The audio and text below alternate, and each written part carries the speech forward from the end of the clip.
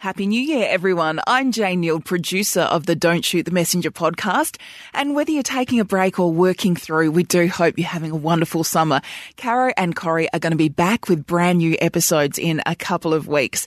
Now, did you know we've also got a little sister podcast called The Book Pod? Well, we'd love you to subscribe to The Book Pod in your podcast app. But for now, we're sharing episodes here in the Don't Shoot the Messenger feed so you don't miss out. I hope you enjoy our first Book Pod Book Club episode with me, Corey Perkin, and Caroline Wilson.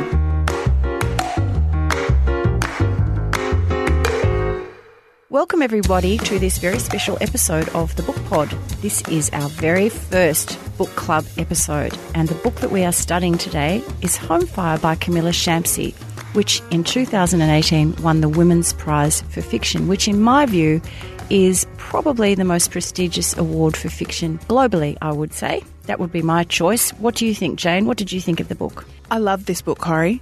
And I think I've mentioned to you on the Book Pod a couple of times before that it is just not something I would have chosen. It is not something I would necessarily go, I really want to immerse myself in the tangle of life for a UK Muslim person. And I just wouldn't have gone there. But isn't that the point of book club? Absolutely. We are joined by a very special guest today. And, of course, it's our friend from Don't Shoot the Messenger, Caroline Wilson. Hello, Caro. Hello, ladies. It's lovely to have you here. And you are going to be our regular on the Book Pod Book Club. Corey, you think this is the most prestigious book award in the world, or you mean for women? No. Overall, that's my view. You think it's a more important prize than the Pulitzer, the Booker? I do. The Pulitzer is just for American writers, and the Man Booker Prize, now that it has been opened up outside the Commonwealth countries, has, I feel, been watered down, and it's become such a fight between the different publishing houses, because you've got the big US-based houses and the English publishing houses all putting forward so many different books and jockeying for positions. There's a lot of politicking. I think this Women's Prize, which was originally the Orange Prize and the Bailey's Prize, so it's been going for a fair period of time. For me, it has the most honest references, I think, for this award. But it leaves out every male author in the world, so obviously... Well, what can I say?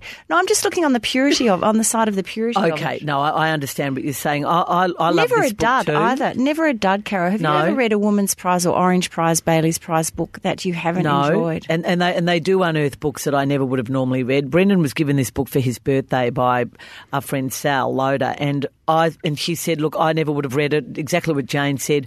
I loved it. I didn't really know what to give Brendan, but I just wanted to give him this book because I loved it so much.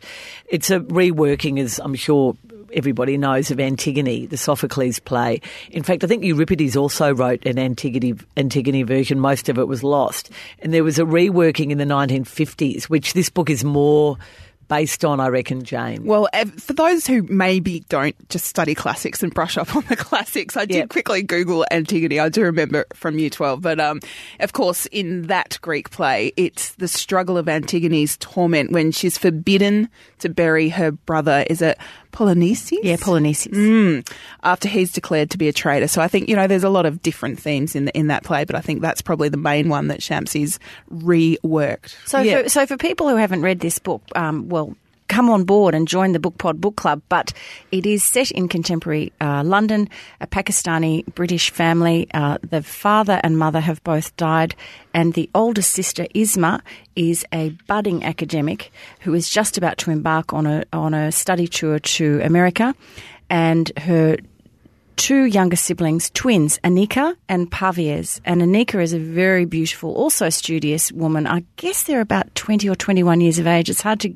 I couldn't find an age for this. Anika and Parviz are 19. 19, are they? Yep. Okay. And Parviz is a little lost. He is not academically as smart as his sisters. He is not really sure where he's going in the world. And through the local soccer club, he is befriended by a group of other Muslim young men, and particularly a rather menacing older man. And before we know it, he is seconded to ISIS, and he doesn't even realise it, and he's off to the Middle East where he becomes involved in the ISIS movement. And he's groomed, basically. He is. That section. And he wants to get out. The section where he is groomed by the menacing older man who uses the memory of his late father to completely con him is just, you read it with a sense of impending doom and illness. I love the way it's broken up into all the main characters. I love the character of Isma, the older sister, and her story. I love the character of Karamat Lone, who I think is a British Home Secretary, who is also a Pakistani, made good, who is seen by many as a traitor, seen by others with fear and menace because he is Pakistani by birth, by origin. But he's the King Creon character, I guess, from Antigone, isn't he? Yes, he is. And he's torn. But it is a great story about the divided loyalties between family and state. I'm with you. I love the politician character, and I love his wife too, who's not in it a lot, Terry. Yep. Who you get the feeling that she's like a mini Terence Conran sort of woman, that she's established this homewares interior design business. She's a real goer, and she's British born, and she can see her She's American born. Sorry. And she can see her husband's faults and defects as well as his strengths. He is a very charismatic leader, and people are actually talking about him as the future PM. As Home Secretary, of course, this story of the London boy who has gone to the Middle East and been, taken over by this whole ISIS movement, and the sisters' attempts to bring him home. He is really torn between what he should be doing for the nation in terms of security and what he should be doing because, of course, his son falls in love with one of the girls. So it's just on so many levels, Caro. But we do have some correspondence from our gang, which is really great. We do urge people to jump on board with this book club idea, and it's so easy to send us a message via email or, in fact, a voicemail like Mindy Williams has, our first caller, Jane. I actually wasn't going to read Camilla Shamsie's Home Fire until I heard Corrie talk about it on the book pod. It made me want to read it. Without a doubt, it's a novel for the times. I was initially put off by the description that it was a clever retelling of Antigone, but I really can't recommend it highly enough. It's about the personal and the political, and it's particularly relevant, I think, these days when the M word, Muslim, conjures the polarisation it does and has in society broadly and on an individual level too. For me, it was a book that perfectly illustrated what it means to be the other. The humiliation that Isma, the main character, experiences when she's interrogated by officials at the airport, when she's going to the USA to study, is just awful and tangible. It's also a book about the love between siblings when there's no parents to help them navigate life. And in the case of the three characters, Isma, Anika and Parvez, it's further complicated by their dead father's shameful, not to mention inconvenient, legacy of fighting for the wrong side. When Parvez, the brother, is groomed and radicalised, we learn that it can happen with relative ease. His conversion and destruction is a cautionary tale on the marginalisation for all of us living in the West. It's also a story of romantic love against the odds, and also the push-me-pull-you tussle of parental love and the desire for power and acceptance. Yet, despite the clouds of the betrayal that threatens all the characters in the book, it's love that prevails. That's notwithstanding the tragic and utterly futile ending. The single-page chapters on the reality of grief that appear towards the end of the book particularly struck me. Powerful and primeval, they bring into sharp relief the pain and futility when life's stars do not align. It's a great book, Corrie. Keep them coming. I love that from Melinda. Thank you so much for sending that in. Easy to do via the email. Incredible. I just want to make one point, and Melinda jogged me onto this one. The women in this book are so much more at ease in their own skin than the men. Mm-hmm. And the men, Parvez is the weakest of the family by far and the most aimless, as is the son of Karamat Lone, compared to his sister, who has become a very successful young woman. I think that it is actually looking at, I think, not the aimlessness, but the confusion suffered by men in the 21st century, and certainly Muslim men who have to reinvent themselves. I really found that quite, and also it's a savage comment on modern media and social media and the way people are judged and the way opinion can completely do a full 180 degrees overnight. And Caro, you mentioned before when, the grooming sort of elements of the story where you get that gut feeling. What Melinda referred to as well there was a scene quite early in the book where we go through airport security with Isma on her way from the UK to the US, legitimately studying and quite, valid passport holder and getting held, getting with a sponsor, interrogated. And it's the fear of the other. Oh, and it really put me in a place where I was like, you know what? I never think about this. I just waltz through a security checkpoint at an airport and I never think about this. But you can her father was a terrorist.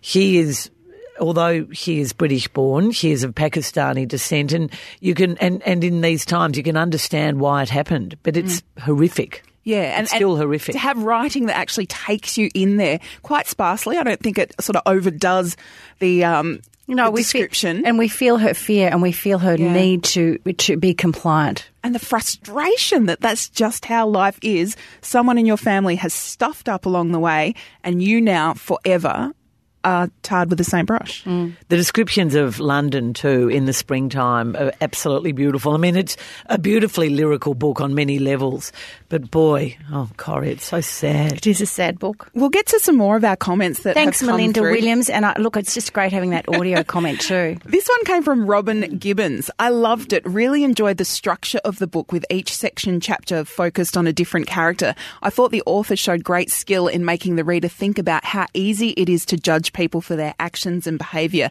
without the benefit of knowing what has led to the actions or behaviour.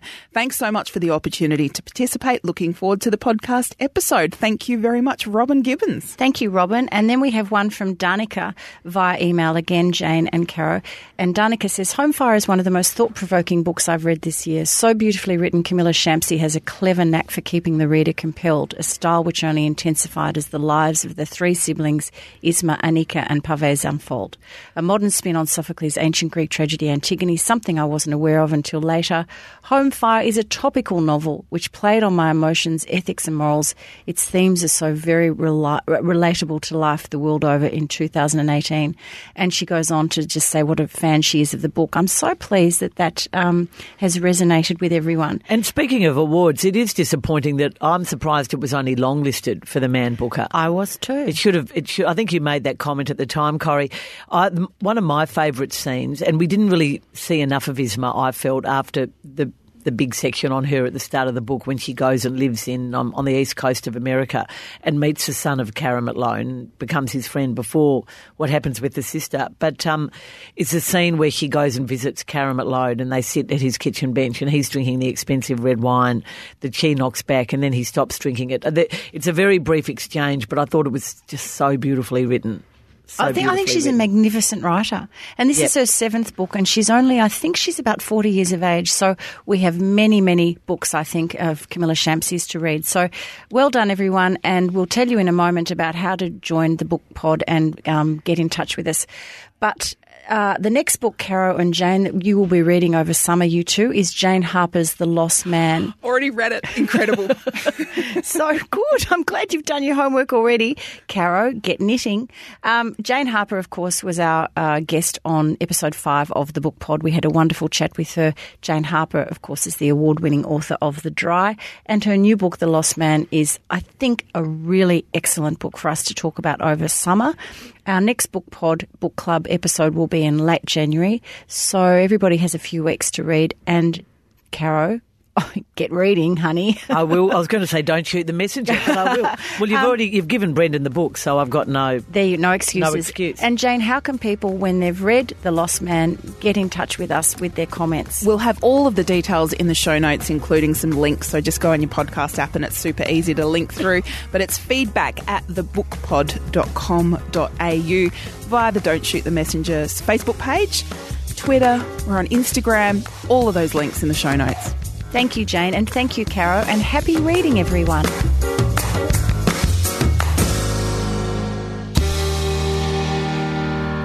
Now, if you've been listening to this podcast via the Don't Shoot the Messenger feed, please subscribe to the Book Pod in your podcasting app or wherever you listen. We've got some fantastic interviews coming up, and there's 6 episodes for you to binge listen to. There's episode 1, A Surreal Strange Feeling, with author Liane Moriarty. You mind your friends or people you meet often? Yes, I mind them terribly, yes. So I mind anybody I meet for anything I can get, yes. Yes, there's probably nothing left in all my poor friends. I've taken everything they've got to give or they're prepared to give. Episode 2 with journalist and writer Laura Tingle, titled I Hate the Way We're Played. I think I've sort of, fancied myself in that sort of delusional 19-year-old way, Corrie, as, a war correspondent wearing a flak jacket, which was sort of fairly hilarious because I'm a complete chicken. In episode 3, professional golfers are mostly psychotic. Former pro golfer Mike Clayton and golf writer Charlie Happel share stories from the green with Corrie Perkin. You need to have a major in psychology. You need the skin of a rhinoceros. You need the motivational powers of Winston Churchill. You need all this stuff wrapped up in a bag carrier. We spent an hour with Australian feminist icon Anne Summers in her hotel room in episode 4, Unfettered and Alive. We've gone from that period during the 90s of I'm not a feminist, but now everyone's a feminist, and maybe it's diluted. No, what do you mean by that? I mean, if Rihanna and Beyonce and every politician you can think of is calling themselves a feminist, what does that mean, and what do they mean when they say that? In episode 5, we find out why Jane Harper absolutely loved writing her new novel, The Lost Man, which is our next book club read. It was an absolute joy, and I'm almost sorry the book is finished because I still think about the characters. What a lovely thing to hear. I know. And in episode 6, we embrace the chaos with Marcus Suzak and find out how it could have possibly taken him more than a decade to write the follow-up to his international bestseller, The Book Thief. It was 13 years between The Book Thief and Bridge of Clay, but I first got the idea when I was 20 years old, and I even wrote it when I was 21 or 22, and it's unrecognisable to this book. Subscribe to The Book Pod now, wherever you listen to podcasts.